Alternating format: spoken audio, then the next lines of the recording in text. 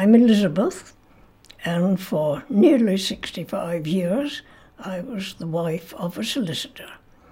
And we were lucky that we grew old together, but as time went on, it became more and more difficult to live in our own house.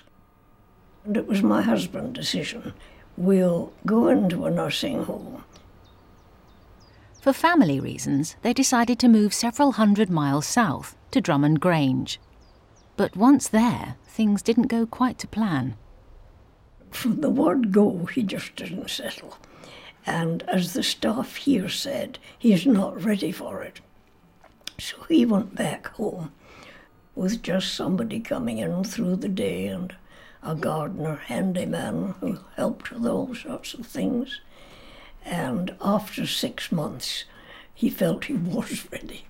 And he came and joined me and had a very happy year here before he died in January. Well, he never really fitted in, but he tried to fit in. And he really wasn't in good health. He stayed a lot in his room and just sort of rested through the day. But as far as I was concerned, from the time I walked in the front door, I felt nothing but relief. Away from responsibilities and knew I'd be looked after. Inevitably, she found some aspects of her new situation very different to what she'd been used to at home. Well, the first thing, which is a sort of shock, is the time of the meals. Breakfast is elastic, but lunch is early. And your cup of afternoon tea's at 2:30, that's early. And your dinner is at 5:15, and that was the most difficult one to get used to, because of course it's a long time from 5:15 until 8 or 8:30 in the morning when you have breakfast. However, it's amazing how you can adapt. So I have a veritable grocer's shop here, and I have a sort of equivalent of a midnight feast at 8 o'clock in the evening, and that carries me on till the morning. Drummond Grange's regular routines help give a structure to each day. Newspapers are delivered and your mail comes around 10 o'clock in the morning. And it's just amazing how time goes in. Some people say, how do you put in your time? Well, it's not a case of putting in the time. The time simply flies by. Often she spends part of the day pursuing an interest she's had since her early 50s. When I was disabled with this leg, having taken a dose of osteoporosis, I had to sit around a lot, and I had started doing tapestries. And once I started, I couldn't stop. I did some quite intricate cushions, especially 16 stitches to the inch, because I had good eyesight. Well, eyesight doesn't go on forever, so I moved on to a slightly coarser one, 10 or 12 to the inch, and then I got to 8 to the inch. Since she's moved to Drummond Grange, her eyesight has deteriorated even more. I have gone on to very coarse work.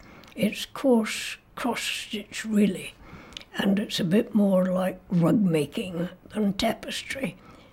It's a huge needle with a huge eye, so that makes it easy. And I'm doing a neighbour of it just now. And as long as I am able to do that coarse stuff, and any of them want cushions or anything, I'll carry on doing it. It's a task that demands concentration, so she appreciates the peace and quiet she gets in her own room. Your room is your little private place, and nobody comes into your room without knocking.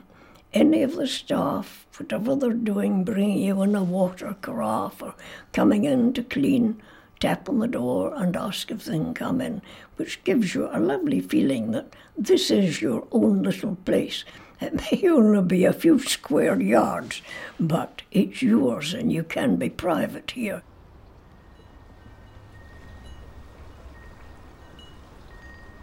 But she's not one to sit in her room all day. And when the weather permits, she likes to spend time in Drummond Grange's delightful walled garden. I came out in the spring. I found it was covered with nettles and groundsel and a horrible sort of vetch that has roots that run under the ground. So I asked, could I get a trowel? And I was given this little set of tools. So I've had tremendous pleasure coming out and rather than sitting doing nothing, just pottering, weeding it. And in the late afternoon, in the very hot days, this is in shade and it's a lovely place to come and sit. So I feel it's worth keeping it tidy since I use it for sitting in. Although her bit of the garden is looking ever better, the rest of the grounds still need care and attention. Elizabeth suggested they should try to find a gardener who was willing to take on part of the job. They eventually got this chap whose father is here, and he had been in visiting his father, and somehow or other they realised that here was somebody who might help. You're still hard at it. Oh, hello, how are you? Far too hot a day for you doing that.